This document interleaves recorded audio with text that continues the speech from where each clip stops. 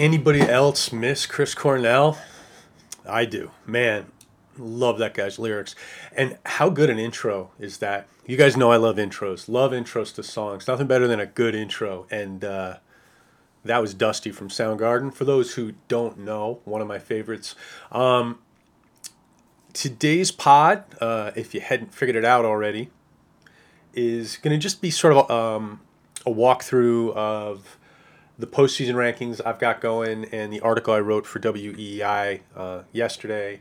It's really just about postseason pools. And before we get into that, we're just going to have a little fun, talk about a couple things on Twitter, and we'll get you guys out of here. I don't think this is going to be more than 30 minutes, maybe even significantly less.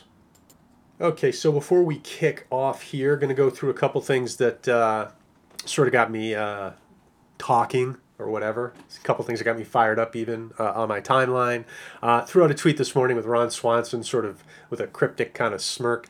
It's just my way of sort of saying, I mean, it's a little self-serving, all the fantasy people saying more fantasy people should be on TV.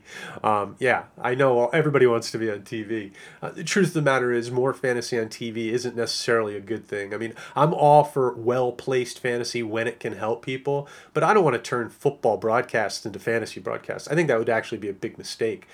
Keep real football as real football. Now, fantasy guys on the pregame, good ones who actually give information to people, hey, that's great. Putting fantasy programs on at a time where people get to view them instead of the middle of the night, I think that would be great. Putting more serious fantasy people on the fantasy shows instead of some of the hairdos that we see on those shows now, that would be good too. So I'm all for more fantasy and for fantasy getting bigger and all that stuff. But I don't know. I mean, who can?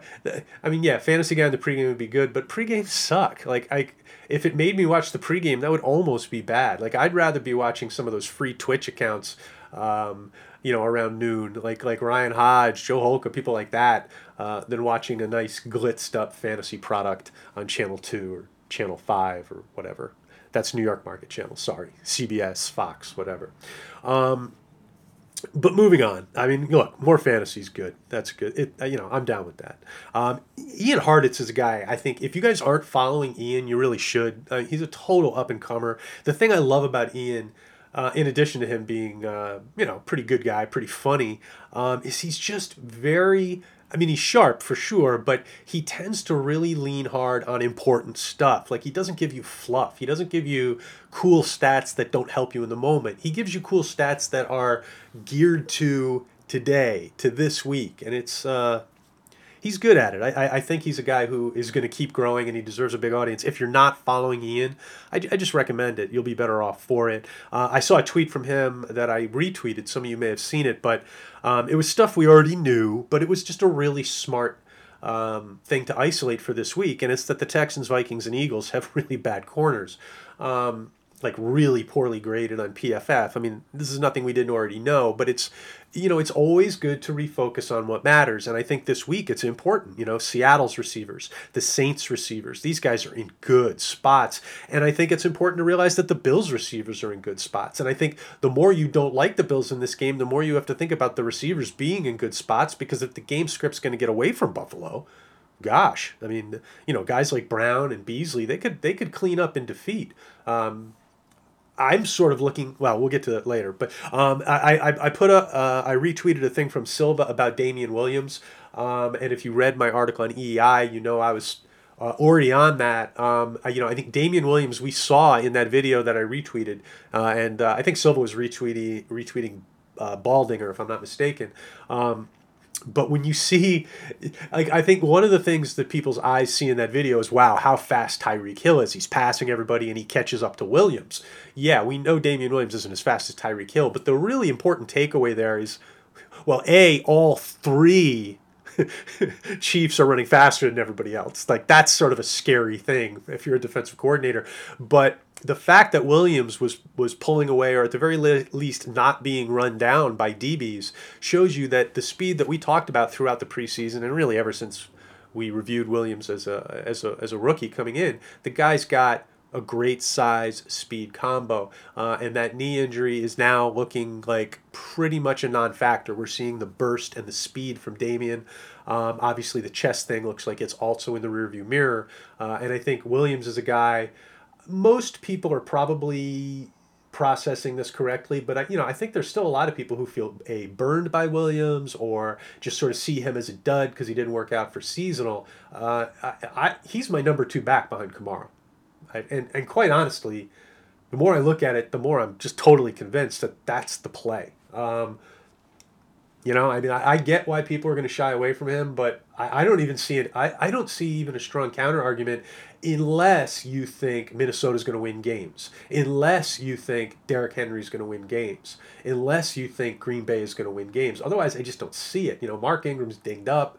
Now look, and by the way, like even if Tennessee goes on a run, Henry's going to have to be putting up yardage against who? Like the Patriots and then the Ravens? That's not easy. So, as much as I like Derrick Henry and I pimped him during the offseason, I wouldn't take him ahead of Damian Williams, who's locked into that Kansas City offense. I wouldn't do it. And it's important to understand, not only does his speed create plays for himself, but the routes they use him on when he's running the way he is now, and I think we'll see more of it in the postseason, it opens up the field for everybody. It helps Mahomes a ton. I've got the number one pick in my seasonal draft this Saturday, and I am not locked into Lamar yet. He's probably the guy I'm going to take, but I'm giving strong consideration to Mahomes. Maybe it's because I'm tilting. I don't know. But my problem is that I sort of feel like the Chiefs are going to the Super Bowl.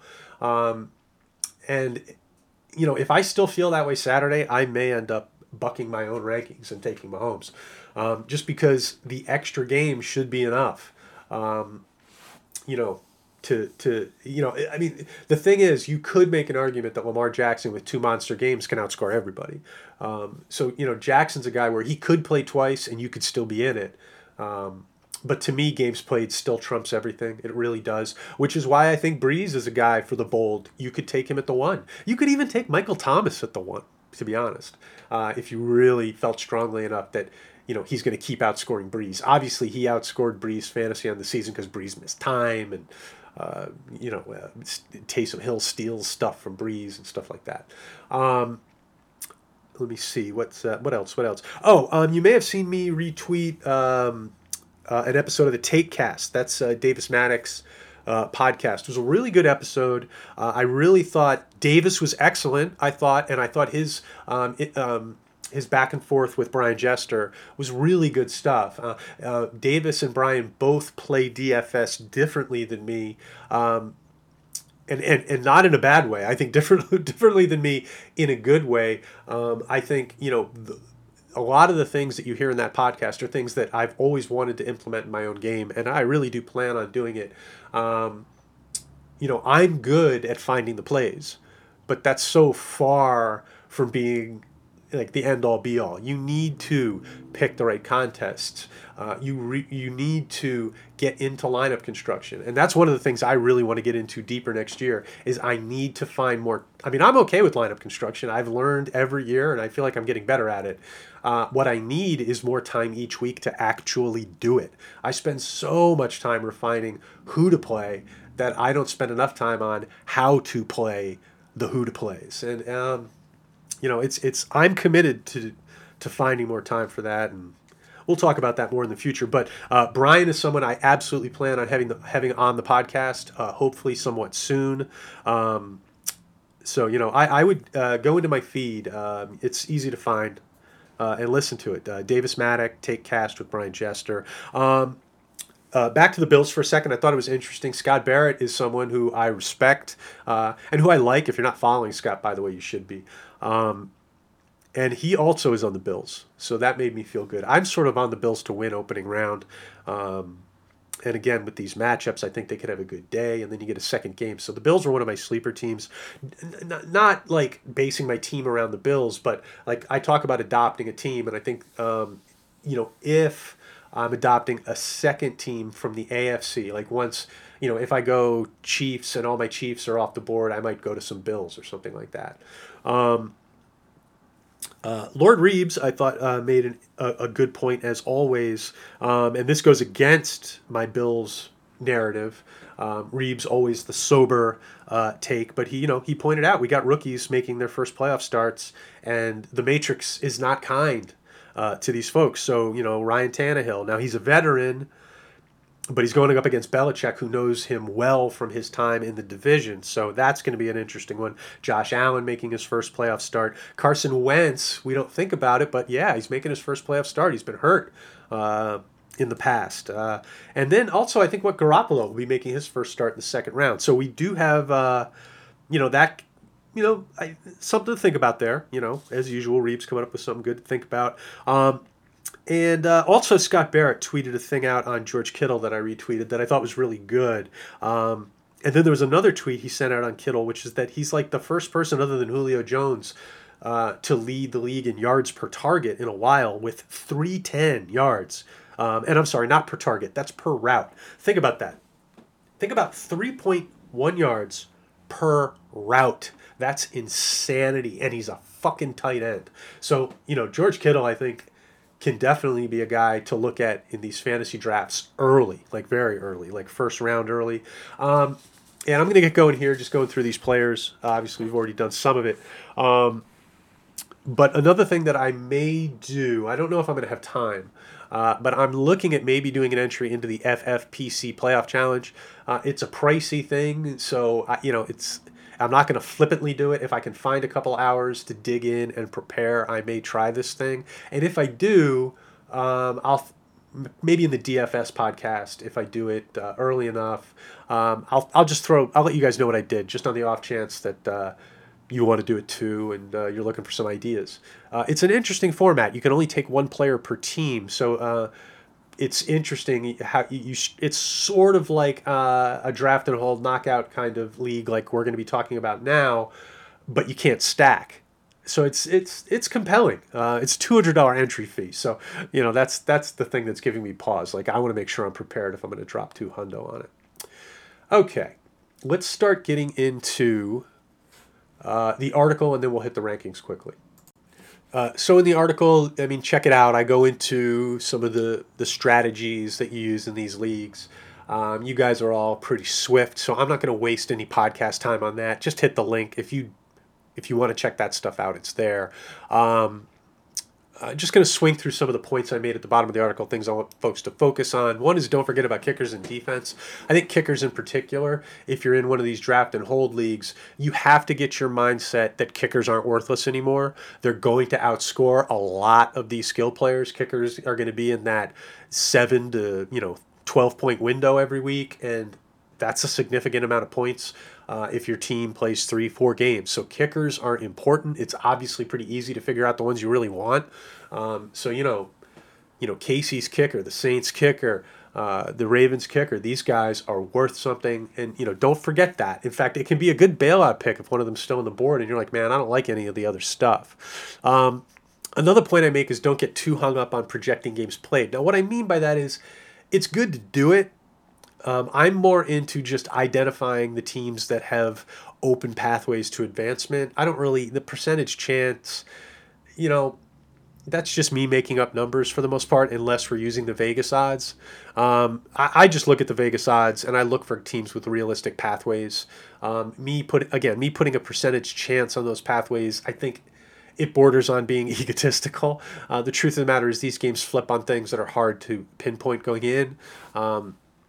So again, like the Bills are a team I'm looking at, the Titans to a lesser extent, the Seahawks, I think, are a major team in that regard. Teams that are in position to make a run because they're decent teams and because they can win their first round matchup.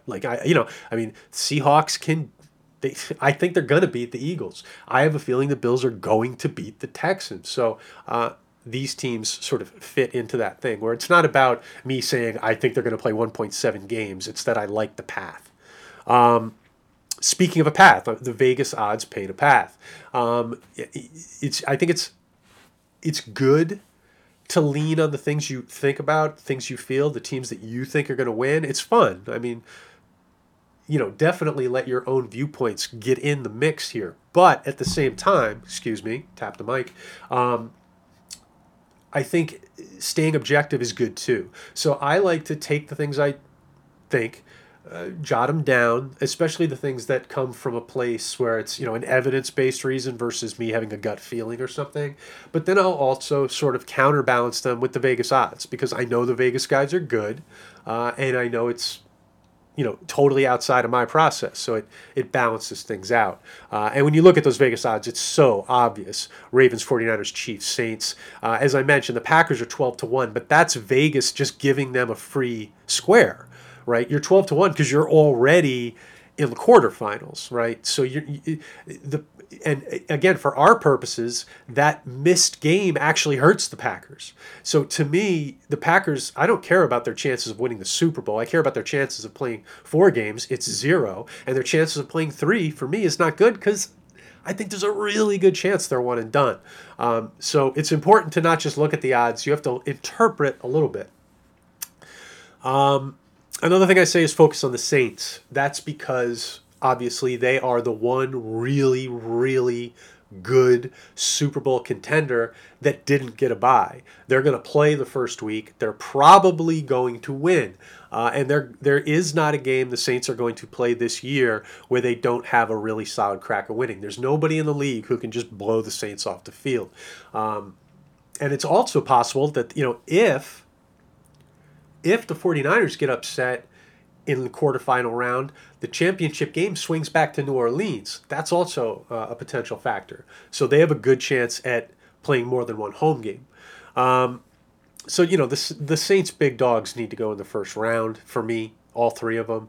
And then I think, depending on your viewpoint on Cook at the tight end spot, he could be an early guy to add too. One sobering angle on Cook is that the Vikings do not give up production to tight ends. It's ridiculous. So, that's something to at least think about. The problem I see with the whole Cook tight end matchup Vikings thing is that how many of the tight ends that they've shut down had Mike Williams on the field, right? Michael Thomas on the field. So Thomas could be drawing double teams. You have to deal with Kamara. So it's possible the Vikings aren't able to cover Cook the way they cover traditional alpha tight ends like Kittle, where they can give extra help. They may have to go straight up on Cook, which may create a different paradigm where you can sort of throw the seasonal numbers out. So that's something to think about. I do think, like if you're going to fade Michael Thomas in a GPP, I don't think that's silly at all. I mean, I'm going to be a little heavy on Thomas, but I will fade him here or there. And if you are fading him, I think you got to have Kamara or Cook in there, I think. Or Traquan Smith. You got to have one of those guys in there.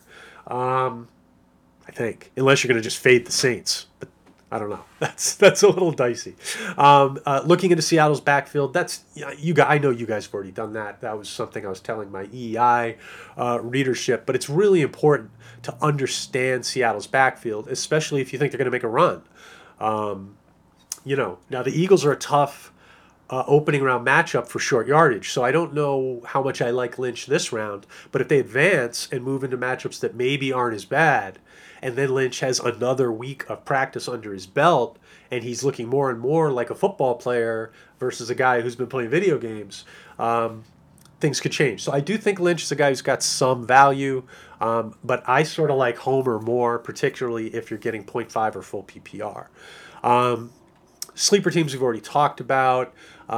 Consider using QB depth to your advantage is another point I tried to make. And again, that goes back to those Vegas odds. Obviously, the 4 quarterbacks that Vegas really likes, Jackson, Mahomes, Breeze, Garoppolo, I'm prioritizing them ahead of just about everybody, with the possible exceptions. Some folks may want to take like a Kamara or a Thomas over Garoppolo if Breeze is already off the board. I mean, hey, I can see why you might do that. If you feel strong about your quarterback situation using a second-round pick, that can be a very good way to do it. And let me see. That should do it. Let's move over into the positional rankings now. And the positional rankings I'm going to be working on later today. And as I say in the article, it's really important to understand, A, that the rankings are loose. But it's more important to understand why the rankings are loose. The players are going to move up and down the board once the draft starts. You're going to have to keep your head on a swivel. I could rank these guys out of order. It really wouldn't matter. It's what you want to do is let the value of these players crystallize during the draft. The minute you commit to a player in the first round, it's going to color what you want to do with the conference that player plays in, right? So if my first pick is Lamar Jackson, then I'm going to want to go to, ideally, I'm going to want to go to the NFC before I go to any other AFC team. So I'm not going to take Lamar Jackson with my first pick, and then somebody from a team that might play Baltimore with my second pick. That just you're shorting yourself. You need to create a team that can move forward together. So if I'm taking a non-Baltimore player after taking, say, Lamar Jackson, it's going to be either late when there's just nothing else available, or it's going to be a player I think can avoid Baltimore in the second round. Okay. So, that's just something you have to understand, that once you commit to a direction, you are sort of pot committed in that direction. So I take an AFC quarterback with my first pick. When I come back around, I might want to try to stack him if one of his pieces that I really like survive. But if they don't, what I'm probably going to try to do is pivot to the NFC and grab, and because I want to adopt, that's the safest way, is to have the two teams you're focusing on in your draft in different conferences. That way, if they ever do meet, it's not going to cost you a game, because there's no game after the Super Bowl, right? So, it's you have to sort of walk that line. There are going to be times where you may have to go against that paradigm, where it's like, okay, player X is just too good. Maybe I'll get lucky and they won't play till the championship game, that kind of thing, okay? So that's why the rankings are somewhat loose, because, it's just the nature of the thing. I mean, obviously, in the real world, we're not going to put Deebo Samuel ahead of Steph Diggs or Will Fuller. Not now, not today, not on a per game basis. But when we start thinking about Samuel getting better and better, and when we think about San Francisco playing at home and potentially playing 3 times, and Diggs probably being one and done, it's tough to get Diggs above Samuel. Now, some people's rankings absolutely have it that way. And if you think the Vikings are going to upset the Saints, absolutely move Diggs up. Fine. But you have to think about moving forward. You have to think about games played and stuff like that. You can't just blow that off. And that's why a guy like Samuel is so high. So, where are these rankings sort of worth talking about? Let's start with the running backs. Kamara, for me, is easy at the top. And Damian Williams, as I mentioned, is easy in second place. It has to do with the teams they play on more than anything else. Now, Ingram is a guy, we have to really look at him. He's one of the most important players to keep tabs on up until you actually have to commit to making draft picks. If no more information comes out on Ingram and he does not practice, then he's a wild card. His injury may be more significant than they're letting on. It may be nothing, but Ingram is a part-time player anyway. I don't think that paradigm's changing in the playoffs. So I'm going to fade Ingram and hope somebody just sort of spaces on the fact that he may be dinged up. Raheem Mostert, I like him, but the volume isn't there, and there are other backs in the mix, and who knows what happens if a guy like Breida gets hot. So for me to put Mostert over a guy like Damian Williams, can't do it. Aaron Jones, I have Green Bay losing.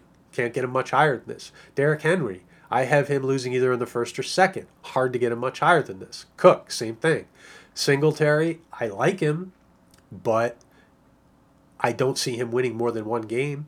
And he's got a quarterback who vultures. So, again, now the next guy, Gus Edwards, is interesting, because if we're fading Ingram, we're going to want to move Edwards up and stay consistent with it. So he's a guy who could have more value, and certainly Justice Hill, same kind of thing. He's an interesting play to win kind of pick. But moving down this list, you'll see Travis Homer above some guys who are bigger names. It's just because I think Seattle has 4-game potential. I have them playing twice in my mind. But, pulling an upset like in San Francisco, it's not out of the question. Now, moving down these running backs, Burkhead, if you think the Patriots can make a run, I think Burkhead's very interesting as a sleeper. Same kind of thing with Matt Breida, who I mentioned. Justice Hill is another one. That's pretty much it. I mean, really late in drafts, I think Jeff Wilson's a pretty savvy pick. Kyle Juszczyk, same kind of thing. Let's move over to the receivers. Thomas, obviously, far and away the top choice. He's great, and his team has a chance to play a lot of games. Thomas is easy. You could construct an argument of taking him over some of the elite quarterbacks if you want to go that way, if you're in full PPR. Hey, go for it. Tyreek Hill, obviously, you've got the monster game potential. Tyreek Hill can outscore guys who play 3 games in 1 game. So Hill, I think, is a potential league winner. A good way to get a piece of a good quarterback when you can't actually get a good quarterback. DeAndre Hopkins, I have him that high. I'm not taking him because I think he's going to lose. Devontae Adams, it's hard to keep him out of that spot because of his target load, but I think he's going to lose. Julian Edelman, I could move him higher, but I think volume eventually is going to knock him out. Lockett is a guy I'm toying with moving up. DK Metcalf, I've already got him pushed up pretty high. Might consider taking him even higher. Will Fuller's hamstring is a problem for me. Marquise Brown doesn't belong anywhere near where I have him ranked, right?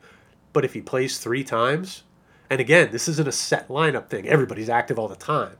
So I don't have to worry about putting him in there when he scores. He's just in there. So, if the Ravens win the Super Bowl this year, Marquise Brown's going to make probably 4 or 5 big plays. So there you go. Emmanuel Sanders, same kind of thing. Team, multiple games. He's a pretty big part of it. A.J. Brown, interesting player. The Titans would have to win this week for him to pay off. Thielen, not a guy I'm touching. John Brown, love him as a sleeper. Cole Beasley, like him as a sleeper. Mecole Hardman, like him as a sleeper. Traquan Smith, like him as a sleeper. Kendrick Bourne, like him as a sleeper. These guys all share a common trait. If you haven't noticed, I think they might play more than 2 games. I'm just sort of looking down these receivers here. Is there anybody I want to get into? Richie James is a really deep sleeper. He sort of fits into that same mold as... what's his face? Pete, you're just talking about the guy, Jeff Wilson.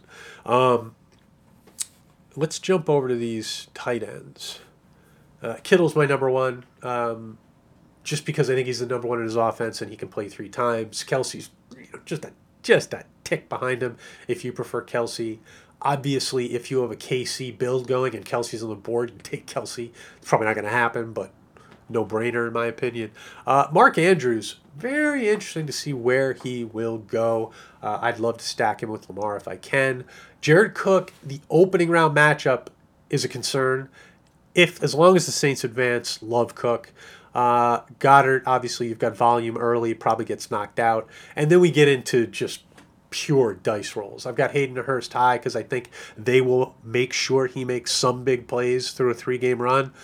Dawson Knox has a matchup. Hollister probably plays twice. Jonnu Smith has big game potential, could play twice. Ertz, very tough call. Very, very unlikely to play this week, and I think his team gets knocked out. So as much as I want to roll the dice because I love the player, feels like a fool's errand. Kyle Rudolph is going to be in a game where his team has to deal with some pass rush stuff, and they've got Thielen back. So I don't like Rudolph's chances of having a big game.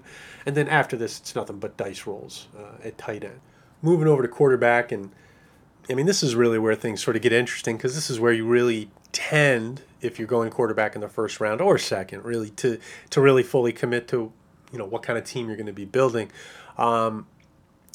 Again, big 4, easy call. I like Russell Wilson after that.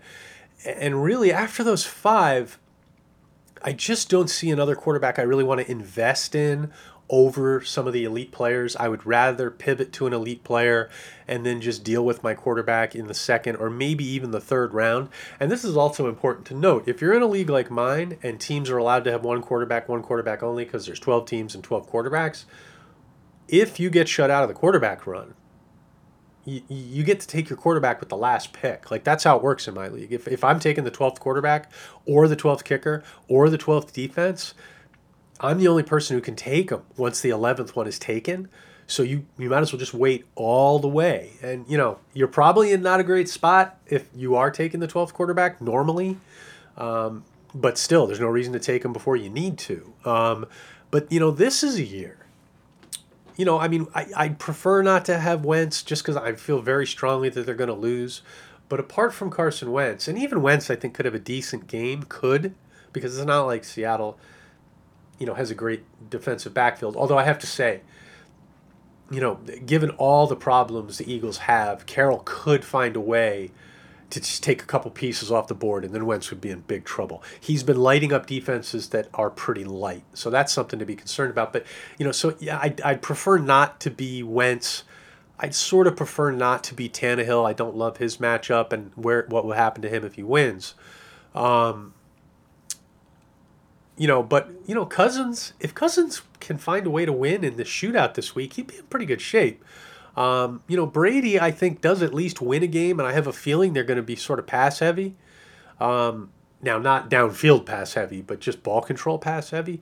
Rodgers, I'm strongly feeling one and done, so I'll take Aaron Rodgers, sure, because he could certainly win and he can have a big game, but I don't want to pay for Aaron Rodgers. If I'm going to pay for a quarterback other than the top 5 that I've outlined, it's probably going to be Deshaun Watson or Josh Allen, just because, and it's probably going to be Allen, to be honest, just because, you know what? If for some reason Josh Allen got hot with a great defense, who knows? He could play 3 times. It's very hard to see him playing more than 3 times. In fact, it's pretty hard to see him playing more than twice. But even in 2 games, Allen could do quite a bit for fantasy. So if I was gonna, once the top 5 are off the board, Allen and Deshaun are probably the guys I want to pay for. Hopefully I find the guy who wins their matchup. And then I'm really willing to just sort of let quarterbacks fall to me. A strategy where I went, with like a Kittle or a Kelsey or a Kamara or a Damian Williams in the first round versus one of the lighter quarterbacks. And then I come around in the second round, if there's another player I like who fits, like from the other conference on a team I like, or maybe on the same team, I might just double up non-quarterbacks round 1 and 2 and then wait and, just try to nail a quarterback at the right time. When it comes to defenses, I'm generally just going to be patient. We don't know what the 49ers first round matchup is going to be. We don't know what the Ravens will be. Patriots, not bad if they fall to me. Chiefs, not bad if they fall to me. Vikings, not bad if they fall to me. Bills, not bad if they fall to me. You can sort of hear that. I'm just basically I want to let someone fall to me, basically. And I have the Saints ranked too low, by the way. But really, except for the Eagles and the Texans, I think all these defenses have merit. I'll just let one fall to me. And now, when it comes to kickers, sort of similar to quarterbacks, I think Tucker, Butker, Lutz, Gold. Those are the guys I want to focus on. They're on the teams that I think are going to score points and play the most games. After that, I'll pretty much just let somebody fall to me. Again, looking to avoid Jake Elliott, looking to avoid Greg Joseph. And that's pretty much it. That's the best explanation of my cheat sheet I can give you right now. I am going to be tweaking the rankings a little bit. There will be some movement. So download the cheat sheet that's most up to date if you are going to be drafting. And again, I may do some FFPC stuff when I do the DFS podcast, which is probably going to be early Saturday morning. And that's it for this podcast. Again, there will be a DFS pod coming up later in the week. The podcasts are going to be coming pretty frequently during the off season. I don't know if I'm going to have a mid-week pod next week. It'll depend if I have something I'm motivated to talk about. But there will definitely be a DFS podcast for every slate right through the Super Bowl. And then once the Super Bowl's over, we'll be going into best ball stuff, a lot of rookie stuff. I'm going to be having guests on the podcast, doing a lot of individual rookie player podcasts. Hopefully you guys are into that. And before I sign off, one last reminder, if you are a regular user of the Rotobahn site and you have not been a donor yet, it would really help out if you support the site. We need support. We don't have a revenue arm. We give this stuff out for free. So if we don't get donations at some point, I won't have a choice. We'll have to swing this over to a pay site. It's not something I want to do, but if it's Rotobahn's going to die or Rotobahn's going to become a pay site, we'll become a pay site. I don't want the site to die. So that's about it. Hopefully you guys are having a nice post-bowl experience. Hopefully you guys are into all these slates. Hopefully you had a good New Year's Eve. Happy New Year's, by the way. And I'll be back. So good luck with everything this week, and giddy up.